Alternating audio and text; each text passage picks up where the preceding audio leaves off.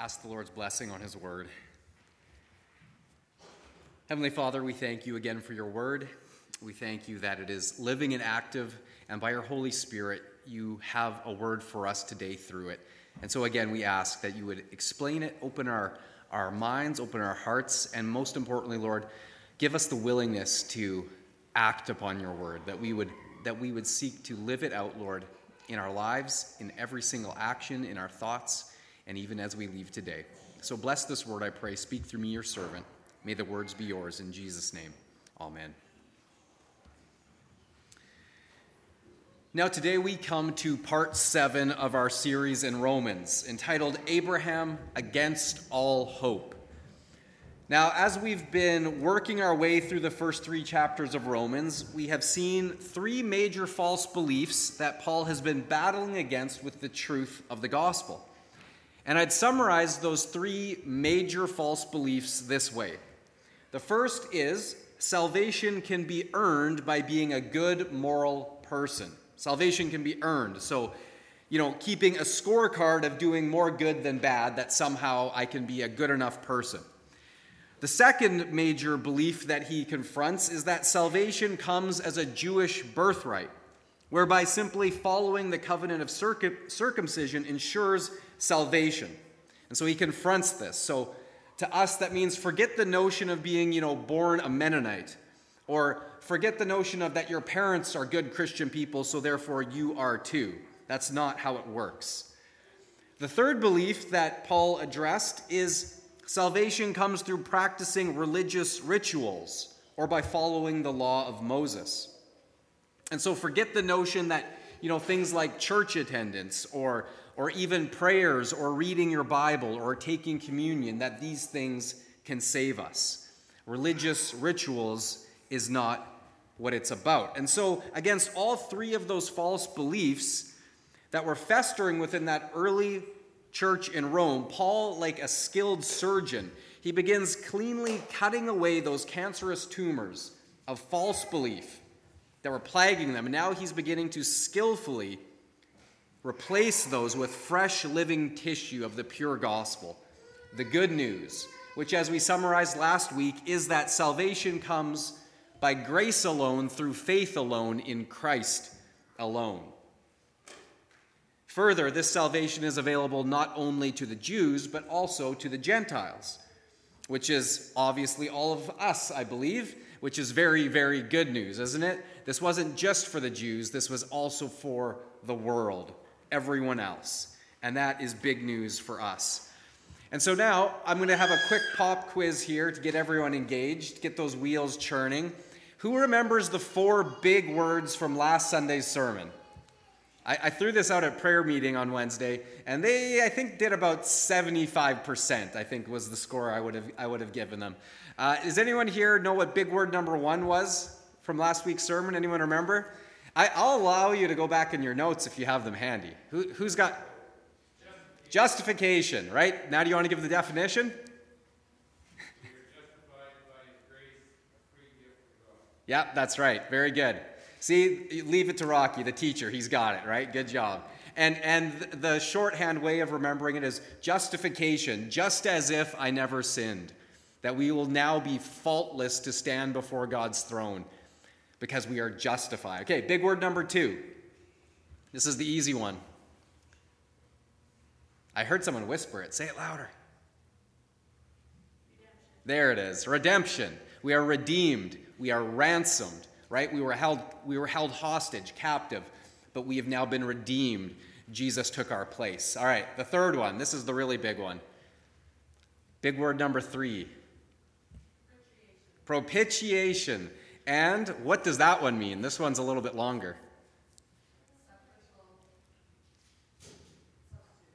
Yeah, that's right. So the PR, the priest, that's how I remember it. The priest would take the lamb, the blood of the goat, and sprinkle it on the mercy seat, the Ark of the Covenant, and thereby making propitiation on our behalf, that the goat died, his blood was spilled so that ours didn't have to be. And so it is with Christ. He is our propitiation. His blood was shed so that we didn't need to die. He took God's wrath upon himself. And now the fourth one is a hyphenated term. What was the big word number 4? Who's got that?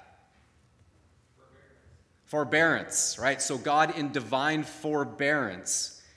Forbearance meaning that he could have, and by every right should have, killed Adam and Eve, destroyed them right then and there when they sinned, but in his divine forbearance, he chose to not give them what they deserved right then and there. He was patient. Out of his love, he gave them mercy. And so he passed over sin. And so it is that in divine forbearance, he continued to pass over sin until Christ could pay that sin debt in full. And so in forbearance, this is his mercy, that he does not strike us down the moment we sin. He gives us an opportunity to have that paid for, and he provided that sacrifice through Christ. So divine forbearance. So I'd say you guys, I'll give you 100%, A+. Good job. We've got the 4 big words down, and hopefully you can remember them moving forwards. And so now this week, we come to Romans chapter 4, and verses 1 to 17, the initial section. Essentially, Paul is reinforcing what we've just rehearsed here. What we just remembered, he's reinforcing all of these points and solidifying his teaching by pointing now to the example of Abraham, the father of faith. Now, one of my absolute favorite songs as a child growing up was, of course, Father Abraham. Who here remembers that song? Father Abraham. Okay, most of you remember it. I debated about singing it for you, but I thought I'd skip you guys all the misery. And it's being recorded, so I don't want anyone going back to watch that. But you know the song, Father Abraham. Yeah, okay. And so by the end, the reason I loved it is because, you get the actions going. So it's right arm, right foot, nod your head, turn around. And there was some more. If you kept going, it was stick out your tongue, I think, was ones we ad-libbed, and I forget what else we all did. But by the end, the kids are just flopping around every which way, and then finally everyone falls to the ground exhausted, right? So you can see why this is a childhood favorite. Well, Father Abraham has many sons. We loved it because of the actions, but the words of the song, the meaning of the song, is based on this passage. It's based on exactly what it says in verses 16 and 17 of Romans chapter 4. Therefore, the promise comes by faith, so that it may be by grace and may be guaranteed to all Abraham's offspring, not only to those who are of the law, but also to those who have the faith of Abraham. Here's the key line. He is the father of us all. The father of us all, and not just the Jews. Verse 17, as it is written, I have made you a father of many nations. He is our father in the sight of God, in whom he believed, the God who gives life to the dead and calls into being things that were not. So here again we see Abraham, the word says, is the father of us all. Not biologically, not according to the law, but by faith. By faith. Because as verse 3 tells us, Abraham believed God, and it was credited to him as righteousness. So there it is. Abraham believed God, and this is why he is called the father of faith, and all who, like him, follow in the same path, that we simply believe God, and it is credited as righteousness. That's it. Abraham believed God. No works at all, just faith. And to those Jews who then, after over 1,000 years of observing the law, they would immediately argue back and say something like, but what about the covenant of circumcision? Isn't that a work? Isn't that an action that we must do? And to that, Paul responds in the middle of verse 9 and into verse 10. We have been saying that Abraham's faith was credited to him as righteousness. Under what circumstances was it credited? Was it after he was circumcised or before? Then Paul provides the answer. It was not after, but before. And so the point that he's making here is that if you're gonna hang your hat, so to speak, on the action, he's saying, well, if it was the action, was the righteousness credited to him before the action or after the action? And he makes the point, a very important point, that it was before. The action was not what was making Abraham righteous in God's sight. In fact, a careful reading of the story of Abraham in Genesis reveals that God established the covenant of circumcision with Abraham some 14 years after God had already declared him righteous by faith alone. 14 years. So for 14 years, God declared Abraham righteous without any other action, any other covenant. The circumcision came later, and Paul explains what that was about. Verse 11. And he received circumcision as a sign, a seal of the righteousness that he had by faith, while he was still uncircumcised.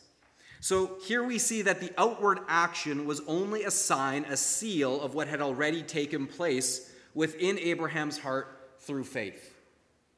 It's just an outward sign. And this connects us back to Romans 2:29, where Paul talked about the circumcision of the heart, talking about the inward action, the inward belief, the faith that cannot be seen outwardly, but it's in the heart. And it's very similar to our practice today of water baptism. You know, when we have someone come up here and they're baptized and they go under the water, it's not that action itself that declares them righteous. It's not that action of being plunged in that saves them. Baptism, as we declare many times over, is simply the outward sign of the inward reality of what Christ has already done in our hearts through faith. Right? So baptism must follow. It doesn't precede. It follows. And in the same way, circumcision follows. It didn't precede. And so now to put a sort of a ribbon, a bow tie on this entire section, just in case from last Sunday and now this Sunday, recapping it, just in case somehow you've missed it, let me just say it one more time.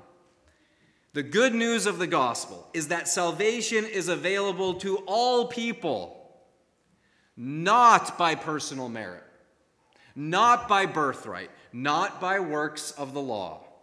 Salvation comes by grace alone, through faith alone, in Christ alone. And so now we come to Romans 4, verse 18. We're continuing with the theme of Abraham, but it switches gears just a little bit. Verse 18. If you have your Bibles and you haven't opened them yet, please do. We're going to be looking at these verses a little bit more closely. Romans 4, verse 18. Against all hope, Abraham in hope believed, and so became the father of many nations, just as it had been said to him, so shall your offspring be. I want you to reread that first line. Against all hope, Abraham in hope believed. Isn't that just an incredible statement?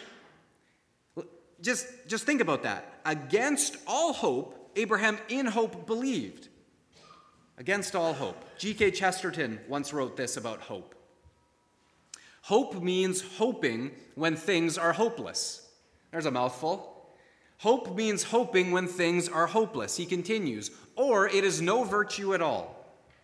As long as matters are really hopeful, hope is mere flattery or platitude. It is only when everything is hopeless that hope begins to be a strength. Now let me ask you, have you ever been in a situation that seemed against all hope? A time where sickness stole your health. A day where death robbed you of a loved one. A season of life, no matter what you did or didn't do, it just seemed that absolutely everything was going wrong and just kept going wrong. A time where it seemed like nothing would ever go right again. Have you ever had a time like that? Have you ever felt like that? Maybe some of you are there right now. I honestly think that collectively, this year of 2020 has felt a lot like that for most of us. It's one of those years where we keep, looking for that light at the end of the tunnel, and just when we see a glimmer, it turns out that light is a freight train, right, bearing down on us. It's just one of those years. It just keeps coming, one thing after another, and we begin to wonder, normal life as we once knew it, is it going to return anytime soon, if ever? And we begin to wonder, and we begin to feel hopeless.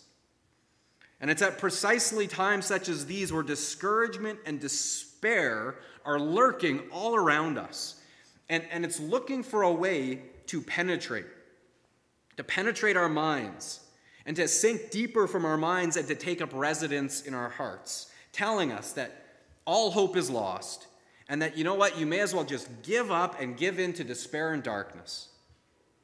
And the fact is that Satan knows that if he can sap someone's hope and replace it with despair, then they are much easier to deceive, defeat, and ultimately destroy, which is his goal.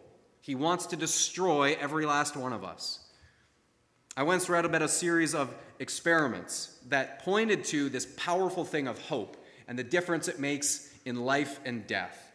This experiment was conducted in the 1950s by a Johns Hopkins professor named Kurt Richter. Now, I will say at the outset, it's a rather cruel experiment. For in this experiment, he would put rats in half-filled jars of water, and then he would observe them to see how long they would swim before finally giving up and drowning. And so the first rat, Richter noted, swam around in that jar for about 2 minutes and drowned. 2 more of the 12 domesticated rats that he then put in died in pretty much the same way. But interestingly, the 9 remaining rats did not succumb nearly so readily, and they would keep swimming for minutes and hours, and some of them even swam for days before finally giving up and drowning. So, collecting his data, Richter conducted another experiment, and this time he did it with wild rats. And these wild rats were kind of known as wharf rats, and they were renowned for their swimming abilities. And so he, right out of the gate, assumed that these rats would swim for much, much longer than the domesticated rats. They had just been trapped, they were fierce and aggressive, and so one by one he dropped these wharf rats into the water. And one by one he was utterly surprised. For within mere minutes of entering the water, every last one of them, all 12, drowned. What killed these rats, he wondered. Why do all of the fierce, aggressive, wild wharf rats die promptly upon immersion, and only a small number of the similarly treated, tame, domesticated rats lasted much longer? And he soon realized that the answer was, in a word, hope. Hope. You see, the wild rats clearly understood that there was no way they could get out of this jar. They understood that they were in a situation over which they had no control and against which they had no defense. They would dive down to the bottom of the jar, look around, see there was no way of escape, swim back up to the surface and say, I can't get out. It's game over. And so they could have swam for days. They just gave up because they couldn't rescue themselves. And so, realizing this, Richter tweaked his experiment. And he took another group of wild rats and he placed them again in the jar. But right before they were expected to drown, he then reached into the jar and plucked them up out of the water, holding them up in the air for a little while. He would then place them back in the jar and repeat the process. And in this way, he wrote, the rats quickly learned that the situation which seemed initially utterly hopeless was not hopeless. And in those short rescues, it changed their attitude and perspective entirely. In fact, the rats that experienced even one brief reprieve from being plucked out of the water, he said, would often keep swimming for days and days and days afterwards. In Professor Richter's final analysis, he wrote this: after the elimination of hopelessness, the rats simply refused to die. The elimination of hopelessness. Now, of course, rats are not people. But in one key way, I believe we are the same. We all need a reason to keep swimming. Don't we? We all need a reason to keep swimming. In short, we all need the same thing: hope. We all need hope. Let's read verse 17 one more time. Against all hope, Abraham in hope believed. So 2 questions arise from this statement. Number 1, what exactly made Abraham's situation so hopeless? And number 2, what is it that Abraham in hope believed? Well, verses 19 to 21, Paul tells us. Without weakening in his faith, he faced the fact that his body was as good as dead, since he was about 100 years old, and that Sarah's womb was also dead. Yet he did not waver through unbelief regarding the promise of God, but was strengthened in his faith and gave glory to God, being fully persuaded that God had power to do what he had promised. Now, most of you will likely recall the famous story of Abraham and Sarah as recorded in the book of Genesis. It begins in Genesis chapter 12, verse 2, with God speaking to Abram, as he was then known. And he gives Abram this incredible promise: I will make you into a great nation, and I will bless you. I will make your name great, and you will be a blessing. Now, Abraham was already 75 years old or thereabouts when God gave him this initial promise. And the only problem was that at this point, already at age 75, and his wife Sarah, 10 years his junior at age 65, they had no children of their own. So he's already an old man by the time God comes along and promises him, hey, I'm going to make you a great nation. Okay, that sounds good, but one problem, God, we're barren. We cannot have children. But against all hope, Abraham says, you know what, God? I believe. I believe you. I believe you are capable of this. I believe your promise. Sign me up. And so he did. And next, God tells Abraham to leave all he knows, leave his home, his family, his friends, and go to a place that he would show him, a place that Abram knew absolutely nothing about. But again, Abram says, I believe you, I'm going. And so he saddles up and away they go. Now, on his way up to this land of Canaan, he didn't know the way. He'd never been there before. He didn't have Google Maps to help him, make the right turns at the oasis and whatever. God is showing him the way. And so, God said go, Abraham goes. And here we see that despite Abraham's faith, there is still a problem.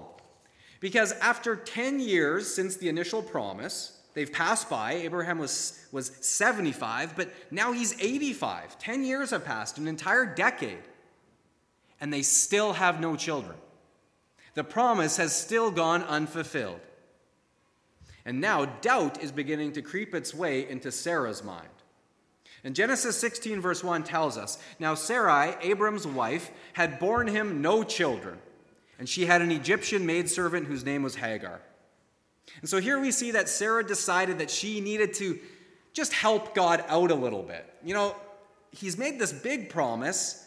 I'm an old lady. I've been barren even in my youth. I couldn't conceive. So, you know what? I think we just got to help God out.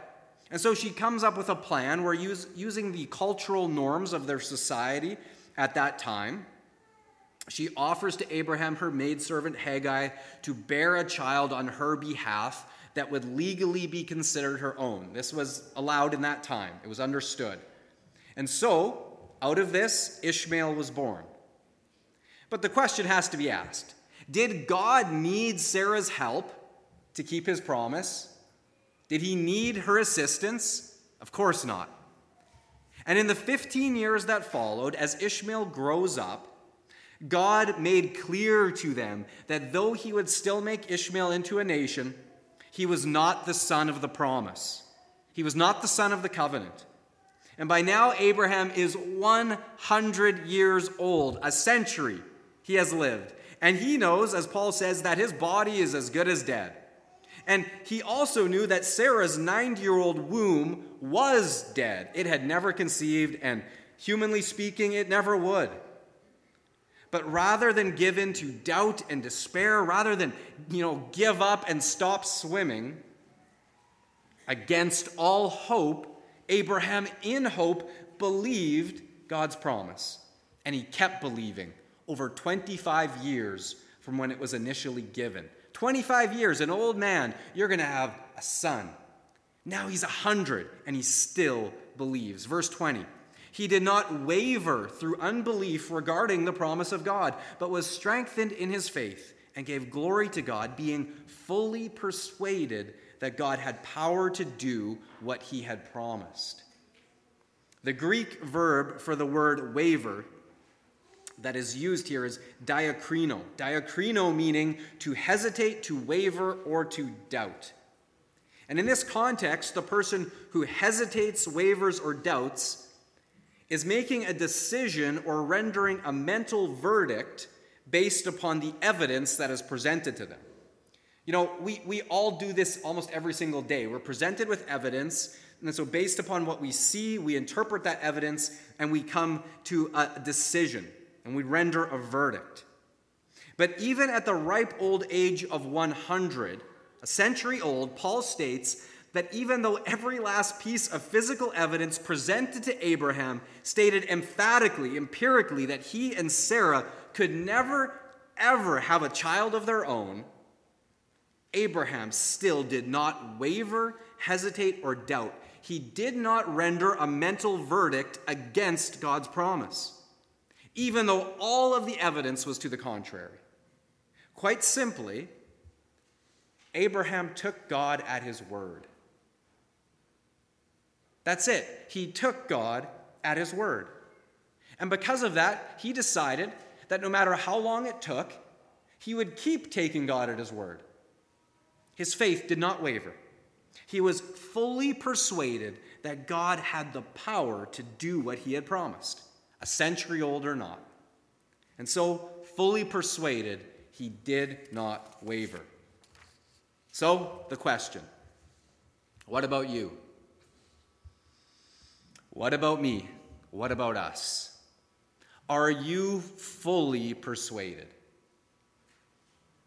That's a loaded question. Are you fully persuaded? When things seem dark, when times seem to just be getting worse, when it seems like things are taking way too long and there's no end in sight, and doubt and despair are lurking everywhere and in the shadows of our hearts and our minds, do you ever think like Sarah that maybe we have to do something to help God out? Or do we, like Abraham, in hope, without wavering, keep believing in God that he is able and has the power to keep his word to us? An author by the name of Hal Lindsey once wrote, "Man can live about 40 days without food, about 3 days without water, and about 8 minutes without air, but only about a second without hope." The best answer to despair is not platitudes, vague spirituality, or even science. It is hope, real hope with real answers. And that's what we have in the person of Jesus. Real answers, real hope. So let me ask you, when your problems seem to be against all hope, just as they were for Abraham, when you've been maybe swimming for a very, very long time, just trying to keep your head above the water, just trying to keep from drowning, and you just can't see a way out, in what or whom do you place your hope? The fact is that we've acknowledged this already this morning, but the fact remains that as I look around at this scared and shaking world, I see so many people placing their hope in the wrong places. They hope in science, in doctors or medicine. They hope in politicians, political parties, or our legal system. And many more place their hope in other people, or many more even just in themselves. They place their hope in their own abilities to endure and to somehow solve and overcome their own problems. They hope to essentially become their own savior. But take note from this scripture once more that Abraham did not place his hope in any of those types of things or people to solve his problems. No, against all hope, Abraham placed his hope solely in God and in faith believed his promise. As the psalmist wrote in Psalm 43, verse 5, "Why, my soul, are you downcast? Why so disturbed within me? Put your hope in God, for I will yet praise him, my Savior and my God." See, my friends, the same path that was available to Abraham is available to us. Verses 23 and 24, this is where Paul drives it home.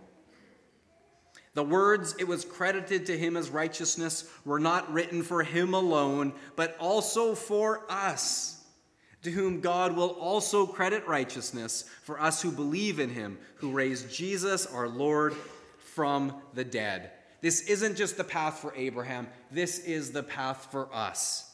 and it's credited to us as righteousness through faith in what God has done and faith in Christ. What an incredible promise. God's righteousness is credited to us by faith. What a promise, and what a living hope. The 19th century painter G.F. Watt, his most famous painting is entitled simply Hope. And in the painting, he pictures hope as a blindfolded woman alone against the world. And her eyes are bandaged up so that she can't see ahead. In her hands is a harp. But the harp has every single string on it broken except for one. Only one string remains. The broken strings, all dangling there, represent all of her shattered expectations, her bitter disappointments, and all of her life's sorrows. But that last unbroken string represents hope. And so there she is, striking that string repeatedly, and a glorious melody floats out over the world and fills the dark sky with stars. The artist painted a very profound truth. Even when all else is gone, hope remains. Hope. And so, my friends, let me encourage each one of you today, keep plucking that string of hope.